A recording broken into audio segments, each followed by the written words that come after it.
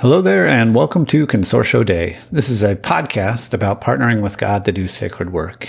And my name is John Chandler, and I am a spiritual director. And so this podcast goes alongside the work I do as a spiritual director, meeting with anyone who's trying to do some kind of sacred work in some kind of leadership role or a creative role, just helping them to explore how God might be leading them, directing them, to partner in the work that they are doing. So if that's something that might be interesting to you, I would be glad to be in touch with you. You can find a link at the bottom of the show notes about my spiritual direction practice. And of course, I also offer some formation cohorts and just want to highlight that as we are moving from summer toward fall, I have opened up registration for the fall cohort for the Practicing Examen. And if that's something that might be interesting to you, I'd be glad to have you pre-register for it or answer any questions. Again, you can find that through my website. And those cohorts are just a small little group of people who come together several times during the fall as we attempt to practice and learn Examen together and learn from each other and the experiences we're happening. I've just found Examen to be really helpful, a little daily prayer to be connected and engaged with how we are recognizing or understanding the work that God is doing in our day-to-day life. So again, you can find that on my website, or if you can take a shortcut to practicingexamen.com and it'll get you to the page where you can read a little bit more about that. Today is a treat for me with my guest. It is Doug Moister. Doug is someone I have known for a long time because our churches were in mutual circles. And so I met Doug a number of times, but never really got to know him until we did our spiritual direction training together. And it was a treat to get to know him better in that time. And we've become good friends since then, and we talk regularly. And just from knowing him and knowing his heart, I knew that he would have something just helpful and thoughtful to say on this podcast. Doug is the co-pastor of the Renew community in Lansdale, Pennsylvania, and he's also a spiritual director, and you can find his practice at bendingbranches.org. And he's also the host of the Monday Morning Pastor podcast. And so even in the midst of all these works that he's doing, all these things that he's exploring, I appreciate how intentional he is about nurturing and forming his own soul. One more note before we get into the podcast and this conversation is I would be glad if you could review the podcast on iTunes or Spotify or wherever you listen to podcasts. It's just one of the best ways to help surface this podcast for other people who might find it beneficial. So thanks again for listening. And here's my conversation with Doug Moister. Douglas, let's jump in. Why don't you tell us about the context of your sacred work? Yeah. First of all, John, really good to be with you. Glad to be with you and today. And I was just thinking about that, the sacred work and the context in which I get a chance to partner with Jesus in his redemptive work. I'm really blessed. I get to wear a couple hats. The first hat that I wear is I'm a pastor. I've been a pastor for almost 25 years now. I was a youth pastor for 10, and I've been serving in a lead / co-pastor role in a small church for going on 13 years this year, which has been really, really great. Wow. I didn't realize it's been that long. Yeah. Yeah. And you can tell by all the gray hair on the side of my beard. And but yeah, we serve I serve a small church that is just beautiful. We do life differently. We have very intentional rhythms of gathering in house church every other week. And so, I mean, just a real quick story. I feel like what I love about the way that our church just does life together is, we stories are sacred. You know that, I know that, but we have people in our house church share stories, and that's one of the ways that we just hear what God's up to. It's a way that we pay attention to what the Spirit's doing within the life of the people that attend to Renew. And so at house church last week, one of our teenagers shared a story about how her friends have gone through a pretty ugly divorce and just had a lot of hardship, but yet God's doing some really good things. And to hear an almost 16-year-old remind adults that even in hard stuff, God's at work was just so powerful. And I'm just grateful for the way that different voices have opportunities to shape our soul in the midst of that. So that's one hat that I wear. We're just really grateful to be a pastor there. And then the other hat that I wear and the other work that I do is I'm a spiritual director. And that work, I do a lot of work with pastors, but not just pastors. I also do some spiritual direction work with people who are graphic designers and people who are, work in the professional business world and kind of in different spaces. And that work is I feel like that's the work that I bring into my pastoral work too. I think at the heart, I'm a spiritual director that gets to show up as a pastor. But that's the context here in beautiful, always sunny in Philadelphia, northwest of the city a bit. It's interesting. Even the question or the statement you just made, that work of spiritual direction gets to show up as a pastor, because there is a distinction between the two. And I wonder how much of that distinction is 21st century North American cultural distinction, and how much you feel like the work of you being a pastor and being a spiritual director are starting to merge, or should be the same thing. I'm wondering what your thoughts would be on that. Yeah.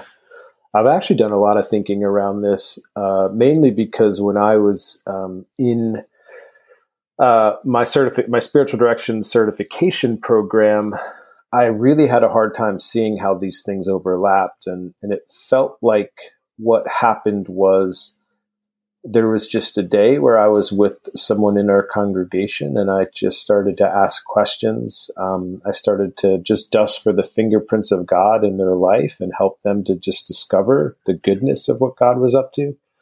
And all of a sudden there was this switch that shifted in my brain. And I thought, you know what?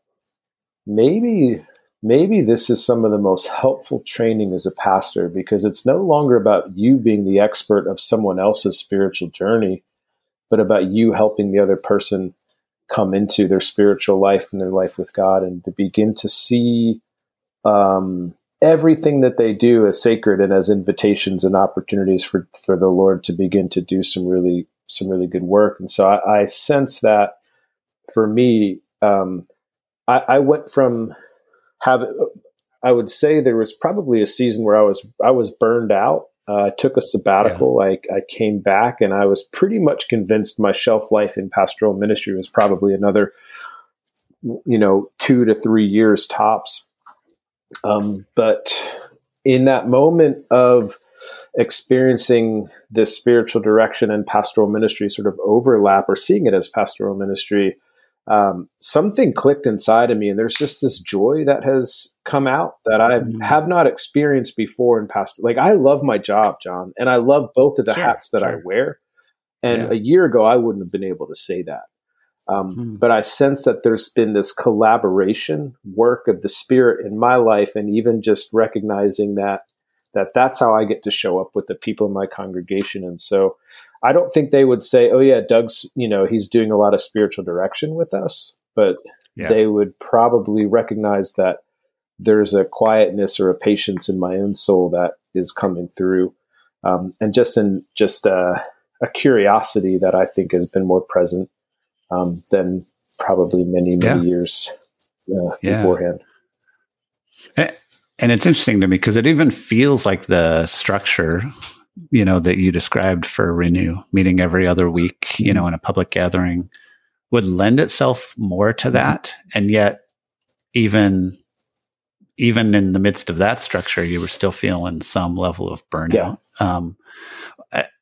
Talk a little bit. I honestly don't know, even though I've known JR for a long time, who started Renew, and I know you've been part of it for a long time. I don't know at what stage you came on board, but can you talk a little bit about why Renew is structured that way and what the intention of it was? Absolutely.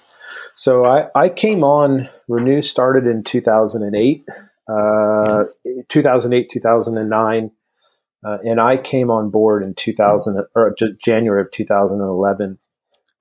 And really, it came around questions in really crappy chairs. The launch team met for quite a few weeks, and I think I'll get the story right. I've heard it enough times.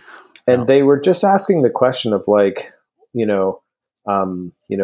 like, why do we do church? Like, why? And they started with, that particular question. And, people were like, well, so we can worship, or so we can hear a sermon, and all these different things. And, so we can tell people about Jesus. And it really came down to these two, meta ideas of, well, we meet to be formed.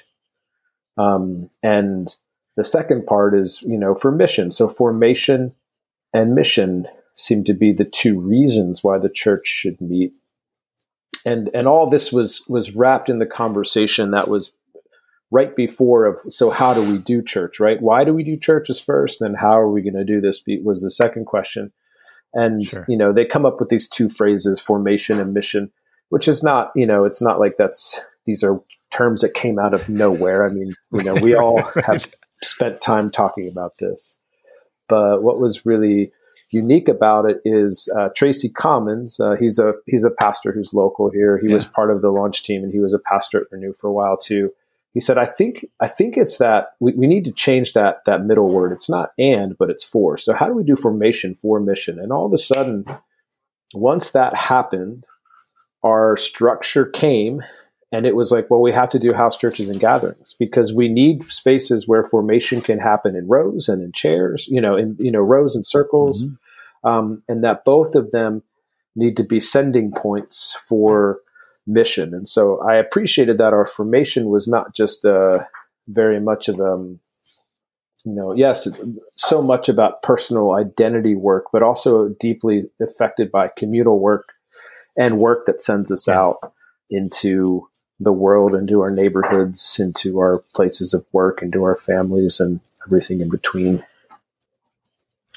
If it seems like you were especially inspirational talking about that, somehow my laptop started playing some kind of soft ambient music in the background. So it might sound like we were about to do an altar call. I don't even know if my mic picked it up. I think we need if anybody heard Jesus. It and you're wondering, that's right. We weren't trying to start an altar call.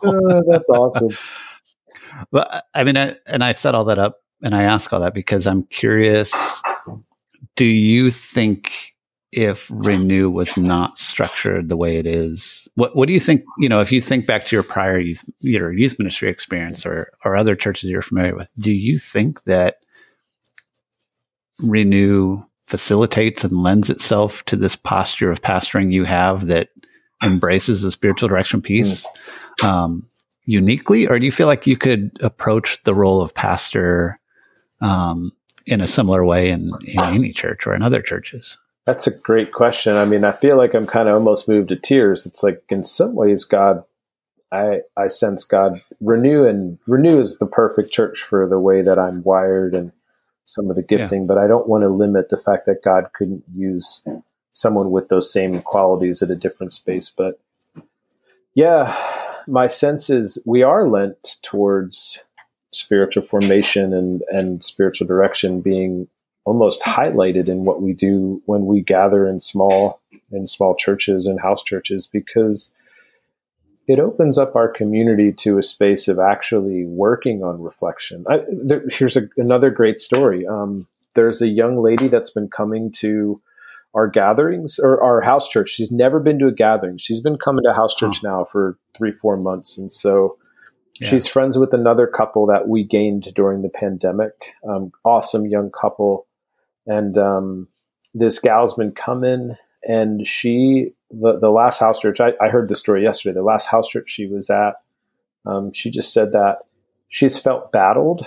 She's felt really overwhelmed. She's felt like she hasn't heard from God. And one of the people in our house church, like the house church asked brilliant questions,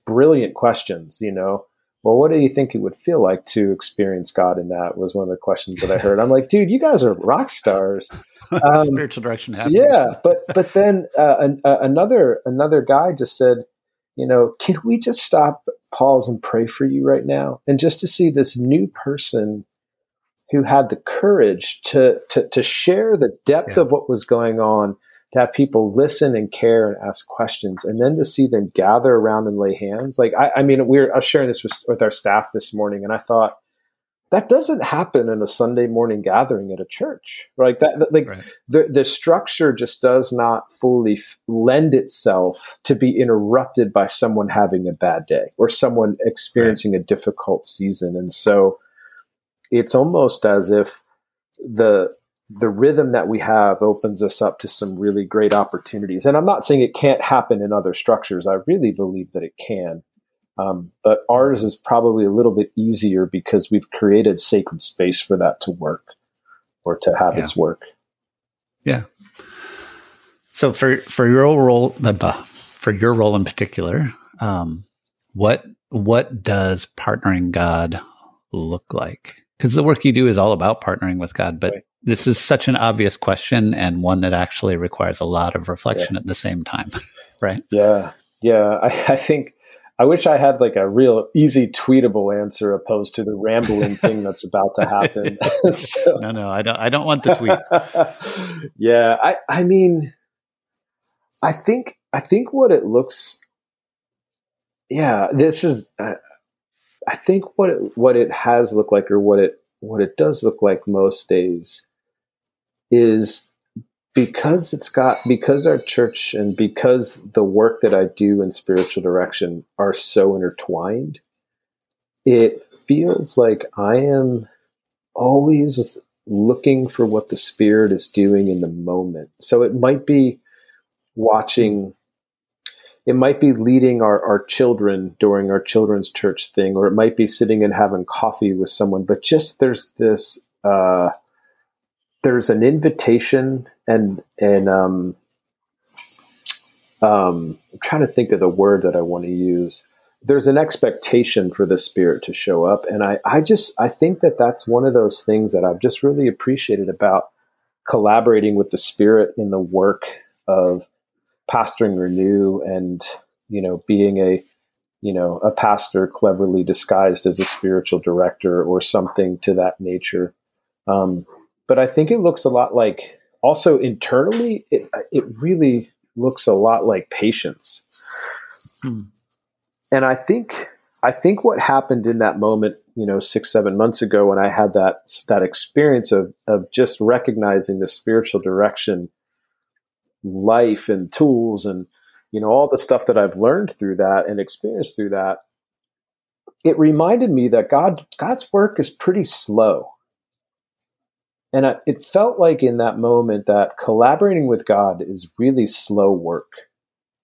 And that just settled it, that this patience sort of came over, and no longer did I get this sense of, I got to get this done, or I have to figure this out. Like, this is urgent and this and this and this. It just felt like there was a little bit of pumping the brakes of my soul. And there was a rewirement or a realignment of my heart, and just recognizing, Jesus, this is your work that I get to partner with, not Jesus, this is my work that I need you to partner with. Those are really different, I think, really different postures. And I recognize that in the years prior, a lot of the frustration and burnout and difficulty was I probably had that switched. Jesus, this is my work. I need you to help me, opposed to this is your work, and I want to join in with what you're doing. I'll hand you the hammer, I'll give you the drywall saw. I want to help out in whatever way it looks like to be faithful. Yeah. And the pace of our culture, I'm reminded of that one character in the X-Men movies who moves at a really fast pace. And so when he does, everything around him is moving really slow. Yeah. And that's the extent of the detail I can get, because I had that on. I think my kids were watching it once and I watched it with them. So, but I think the reality is God's perspective is more like normal life, and just the pace of our culture is just constantly buzzing around at high speed, unrealistic, unsustainable paces, speeds. So, So I'd love to hear then about what do your rhythms look like? Because the level of attentiveness and the level of awareness that's even required to recognize God moves slow and I want to move at God's pace. That requires some cultivation on your part. That requires some of your own rhythms and your own practices. So I'd love to hear, what does that look like for you? Daily, weekly? Yeah. And even just the disclaimer that I know everybody would say, but I want to just make sure that it's heard very clearly, is that I'm not perfect at this stuff. Like, these rhythms are rhythms that I wish I could say they're so ingrained in my life that I never miss a day. But, folks, I get sick, I get lazy. Like, these are the things that I strive for, but also things that I feel like I've journeyed with for quite a long time. And I could say that they are some stable rhythms in my soul. And, but yeah, I think the first thing is just silence. It's so, I've found and I've decided, when I get really grumpy or crazy, or I feel like life's out of control, one of the silly statements that I have is, when life gets tough, I go fishing. And that's actually a spiritual it's a full-bodied spiritual practice for me. Sure. I do a lot of fly fishing, but there's a whole liturgy behind it, John. It's like I get to the stream, and usually the drive up is just really quiet and just in my head. And I get there and I put on my robe, otherwise known as my waders. And, how long of a drive is that? Anywhere from a half hour to an hour and a half. Like, I live in probably some of the best fly fishing areas in the country. It's just, now if you're on the West Coast or in Montana, you're probably laughing, but Pennsylvania is great. And so, there's this whole like liturgy of just like putting on my waders and, putting the rod together and, getting to the stream and just looking and seeing what's happening. Is the fish rising? There's nothing happening. Is the water high? What's the temperature? Like, there's just such intentionality of like what is happening in that moment, that there's just a silence that settles into my heart, which usually ends up with me sitting on a bank somewhere for a good hour and a half, just resting, listening, being quiet and still. But on a daily basis, that really happens when I'm outside, either in my run or my walk in the morning. I normally get up and I read scripture for a bit. And I just pay attention. I just ask real simple questions like, Lord, what do you have? Like, what adventure do we have today? Or what do you want to talk to me about today? And then after the scripture, I hop out on my run, and that's just a space where I feel like the Spirit and I play. We notice the trees, we notice the flowers. We stop and pet Shannon, who is an old collie down the street. For some odd reason, almost every single day I get out to run, my neighbor and her dog Shannon are out, and Shannon, who is an older dog, almost runs to greet me. And there's something sacred about that. I don't know, I don't want to sound like a weirdo or super woo-woo, but it just feels like there's sacred work in there. And that's something that God's been doing in me. Normally during that time, I come back, and that's kind of like my day, take a shower and I'm off for the day. And that's like my daily rhythm. There are seasons when I practice very intentionally the prayer of examine. Right now, I'm not in a season of examine, but I do have just 2 questions that I play with every morning, and just very simply, how am I showing up today, and what desire seems to be most present in my soul? And I'm only allowed to write a sentence or 2 because I don't want to become long-winded. And so that's a practice that's been there for a really long time. And then I'd say monthly, I try to do, most months I hit it. I try to spend a full day, a work day in prayer somewhere, whether it's at a park or at a stream somewhere. What does that day look like? Oh man, it basically looks like getting up, taking care of a couple of things, and then I'm just off. I used to bring so much crap with me, John. It was almost sad. Like, I'd have a backpack. I'm thinking, I don't even think the Pilgrim from Pilgrim's Progress brought this much crap with him. And now it's just like, read these 7 books. Exactly. It's like, what is, I think it just,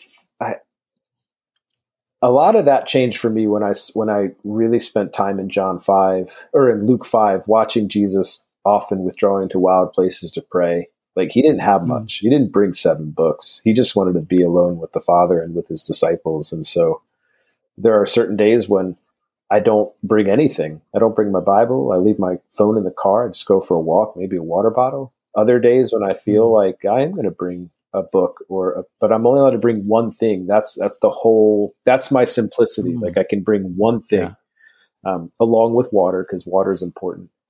And anywhere from 4 to 8 hours, and come home, and there's just a restedness. Usually towards the end of my time, I really like to use that time to reflect on the month or the week or the last 3 months that were, and just trying to notice where God was at work and what the invitations are for the rough areas of my life. But those days are really important to me.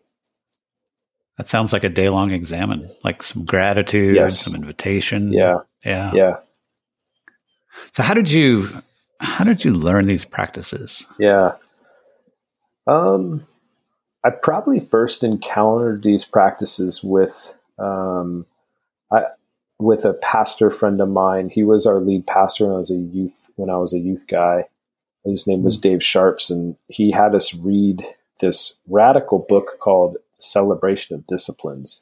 Sure. And I remember reading that book thinking, this is nothing like what I have thought Christianity and following Jesus has been about up to this point. And it just went super, super deep. And so that's where the whole day of prayer started for me. Was he just said, look, if you guys want to work here, this has to be on your calendar. But it wasn't a recommendation. Yeah. It was he was serious about this stuff. Wow. And so I think practicing that, prayer was always hard for me as someone with ADHD. It's, when I quiet and get, my brain can go all over the place, but to start to see that as a gift over years and years, and being, present just with my own thinking, that has been sort of an ongoing journey of still growing. Like, what does prayer look like for someone who can think about 1,000 different things at the same time? But it really goes back to Dave Sharps and just his bringing some of these things. Like we read a few other books on spiritual formation that were so helpful. When I went to Portland Seminary and took the spiritual formation and leadership cohort for my doctorate. Still not finished the dissertation, but I just stayed up every course. Was so helpful there. I bet. Yeah. I have a spiritual director who has just been such a gift to me. And I'd say that is one of the things that if I could go back in time and start younger, I would have had a spiritual director from day one, being in pastoral ministry. I think even in that, what's been interesting is there were all these expectations that I had of what I thought a spiritual person looked like, and especially what a spiritual pastor looked like. And so I think the gift of one of the biggest shifts was having a spiritual director just ask me the simple question. Owen was like, well, where do you feel like you are the most quiet? I was like, oh, definitely out on a walk. He's like, well, then why isn't that your prayer? Maybe you have to walk and pray, and that's what prayer looks like for you, or that's what examine looks like for you. And all of a sudden there was this really deep connection that I never had before between my heart, my mind, and my body. And all of a sudden these full-bodied spiritual practices like fishing and, fly fishing and walking and running and working out and going on a walk with my wife, and all these different things became really, really important parts of my own spiritual rhythms. And so, if I could fish every day, I would, but probably wouldn't get much done. But I can walk every day. I can, I've just noticed for me personally, I have to move in order for Jesus to move in me. There has to be some kind of physical. See, that was tweetable. You got your woohoo! I did it. And Doug, I would submit that that's probably not an ADHD thing. I would submit that that's probably like something for all of us to take away, because I had a spiritual director friend, suggest to me several years ago that maybe, because I was struggling to find a time to do the prayer of examine, and he suggested to me maybe when you're riding your little exercise bike over there might be the best time to do it, because just somehow that physical engagement, that physical repetition actually probably lends itself to, better awareness and better focus. Yeah. And we spend so much time just trying to be still and, trying to quiet everything so we can focus, when actually some level of physical engagement can be really beneficial a lot of the time. Yeah. And there is something to stillness and silence as good practices. That's not to say they aren't. Yeah. Yeah. Something about that tangible engagement feels important. Yeah. Like I don't picture Jesus going away, finding a rock in a desert and kneeling next to it for a whole night.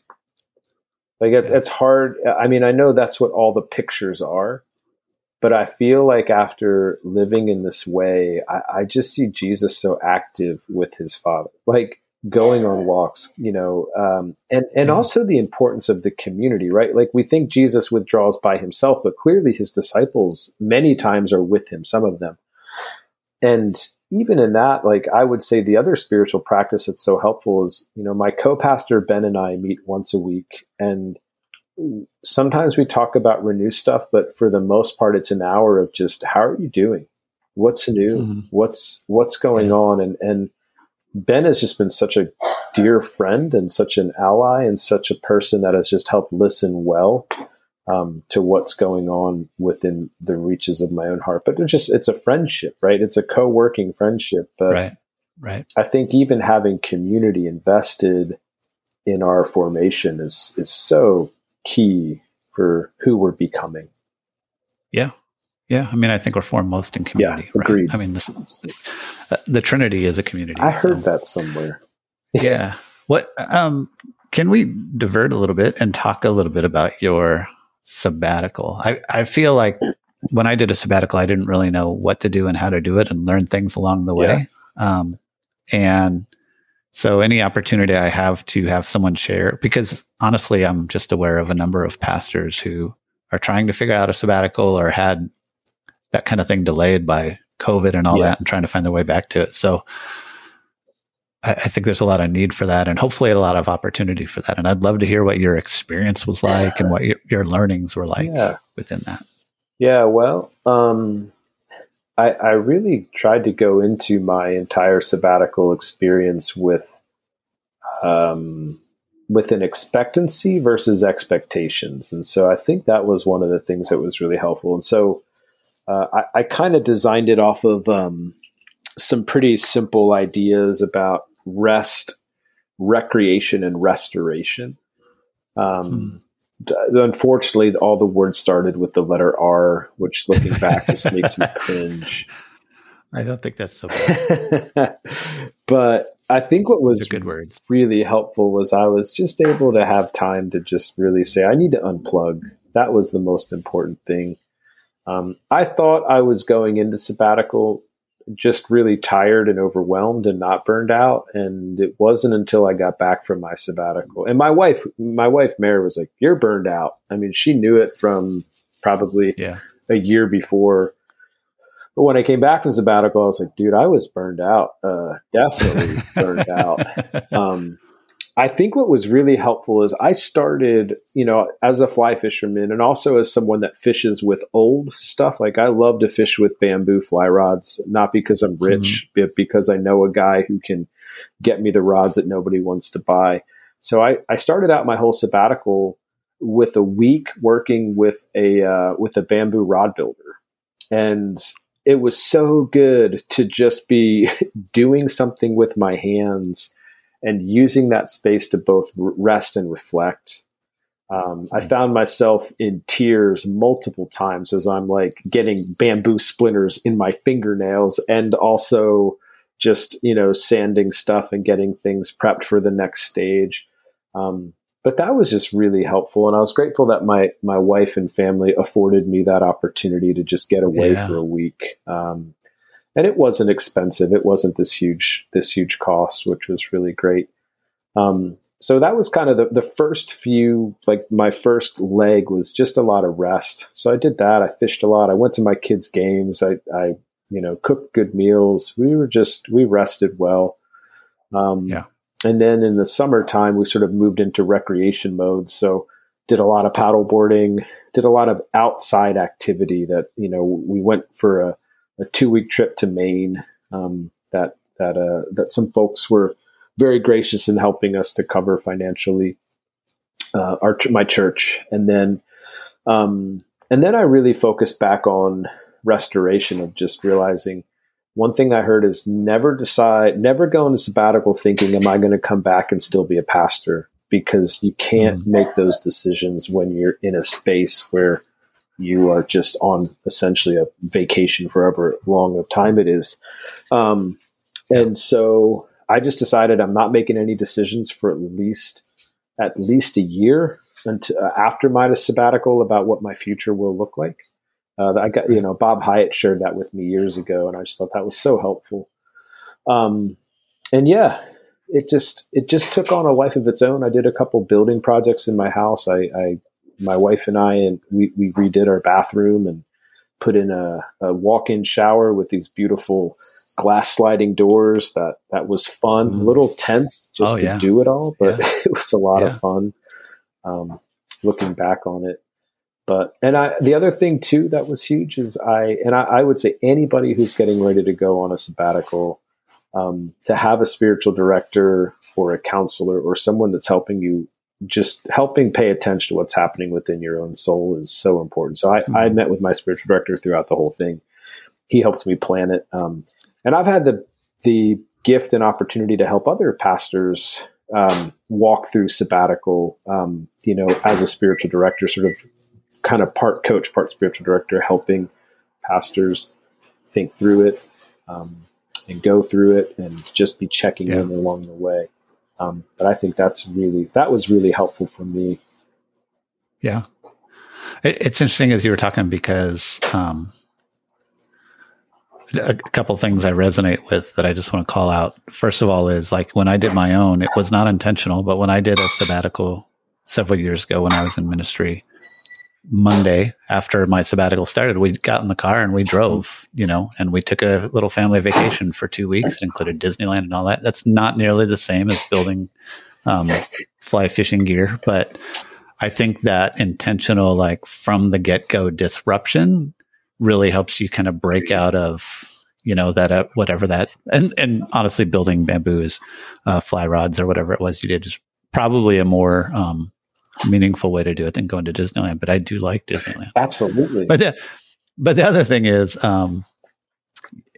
this never really occurred to me before, but in the concepts of consolation and desolation that Ignatius talks about, and I think I've talked about those a little bit on this podcast from time to time, but one of the things Ignatius says is when you're in a season of desolation, don't make a heavy decision. Don't make anything. And it makes me wonder if really a sabbatical is a chosen season of desolation. So of course you shouldn't make a heavy decision, but it seems like so often a sabbatical is treated as I'm going to go away and make this decision, Yeah. So where do you think, John, I don't mean to get off on this tangent, but where do you think that pressure for the sabbatical comes from?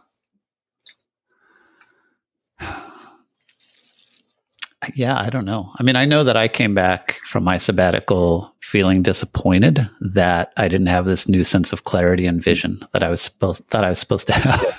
And I had lunch with another pastor friend. He's like, "You couldn't have expected that. You can't have that. You're out of, you're disengaged." So I don't know, because I certainly had it, and I didn't have a spiritual director helping me form it like you did. But yeah, it exists, right? It exists about. Yeah, you step away and you'll refresh and you'll come back in, 100%. Yeah. But yeah. And to be honest with you, I'm super lucky. This is my second sabbatical. And it also felt like it's, my goal, if there was a goal of sabbatical or what I was expecting was to be able to show up differently. It's like, it was no longer about what am I going to do or how am I going to do it? It's just right. How am I supposed to show up as Doug, who gets to be a pastor? Right. But yeah, the first sabbatical did not feel like that at all. It was more I was just trying to figure out, can I do this for another 5 years? Can I continue to be a pastor or, where can I get a job somewhere else? But yeah. Yeah. And that's your statement at the beginning, which doesn't make sense and also makes perfect sense, which is I came into it with a sense of expectancy, not expectations. I say it doesn't make sense because it's kind of the same word, right? Same root word, but the posture of it is very different. Correct. Right? Like I want to be open-handed to whatever may come, not I have these results in mind that I'm trying to work toward. Yeah. That seems really important. Yeah. All right. So how do you know? A couple more questions. How do you know when you're not doing well? I withdraw. That's my big thing. I shut down.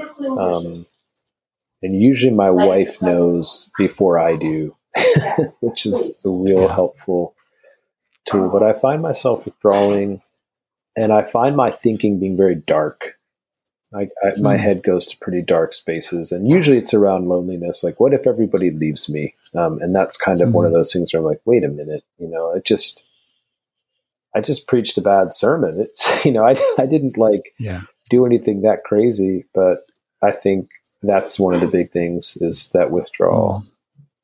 Rumination. Sounds like rumination. Yeah. Yeah. Yeah. Yeah. And I think the other thing is even just, I'll also find myself, just,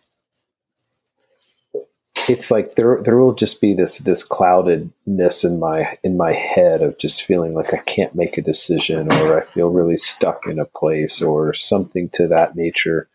I'll definitely eat too much, or most likely drink one more beer than I should, although I'm not like a big drinker.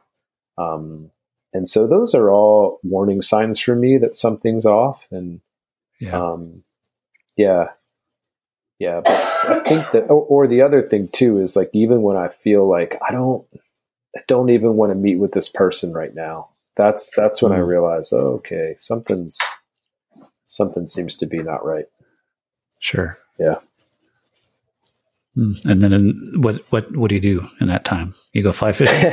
Sometimes. Yeah. If bump up the next prayer day? If everything works out correctly, that's what'll happen. I think that's really where a lot of the Ignatian spirituality ideas and thoughts come into my brain, of just even recognizing, okay, where did this start? Or Lord, what is this that I'm experiencing right now? The first thing I need to do is name it. Like, man, I feel distant from people. I feel really sad. Why do I feel sad? So I think it's just offering myself spiritual direction in a lot of ways, and just, I feel like in years past it would hit like a wave, and just I'd sink in it for anywhere from a week to a month. Now it hits like a wave, and then my head pops up and I'm like, oh, I just got hit by a wave. What was that? Why am I feeling this? How do I name it? And it always feels like God in his goodness brings about my spiritual direction time right around that moment, or right around what that is. And that's where, I've just been really grateful for God's timing in that too. And then the other thing that I do is I try to just practice the opposite of what I'm feeling. And so if I'm feeling sad, I try to practice joy, or if I'm feeling hopeless, I try to practice hope. Or if I'm feeling one way, I say hello, you can come sit at my table with me, but I'm going to train my heart and tune my heart towards God who's good and who loves me. And so that's another, little practice that I feel like has been very helpful for me. Yeah. Well, I always like to close with the really simple softball question. Who do you hope to be in 10 years? I hope to be you, John. No, I'm just, do. Are you calling me old? Are you calling me old? Well, you said no. I hope to be the fullness of who I am. I mean, I don't want to be somebody else. Like, I'm really glad I get to be Doug. I mean, or Douglas, if you want to go with my Oh, I see a callback. Formal name. Yeah. The Christian name that I have. I hope to be one that has joy and wonderment like a child. I mean, I long for that in my soul, to just have this unabridged joy, and maybe a little bit of good mischief. Yeah. Yeah. Yeah. Good mischief. I like that. Yes. Well, I trust after hearing this that there are people out there who would say, I like Doug. I want more Doug in my life, more Douglas.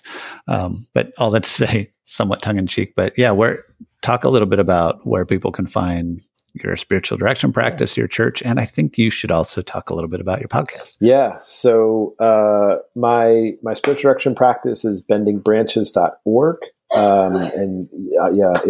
You can check me out there. Send me an email at douglas@bendingbranches.org. See, I felt like that was an important distinction. Oh, yeah.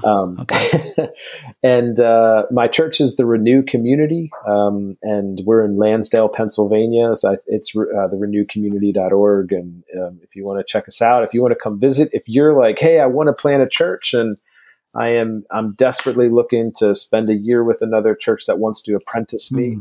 Man, we'd love to have you. I probably won't be able to teach you how to build a bamboo fly rod because I still don't know, but we can teach you.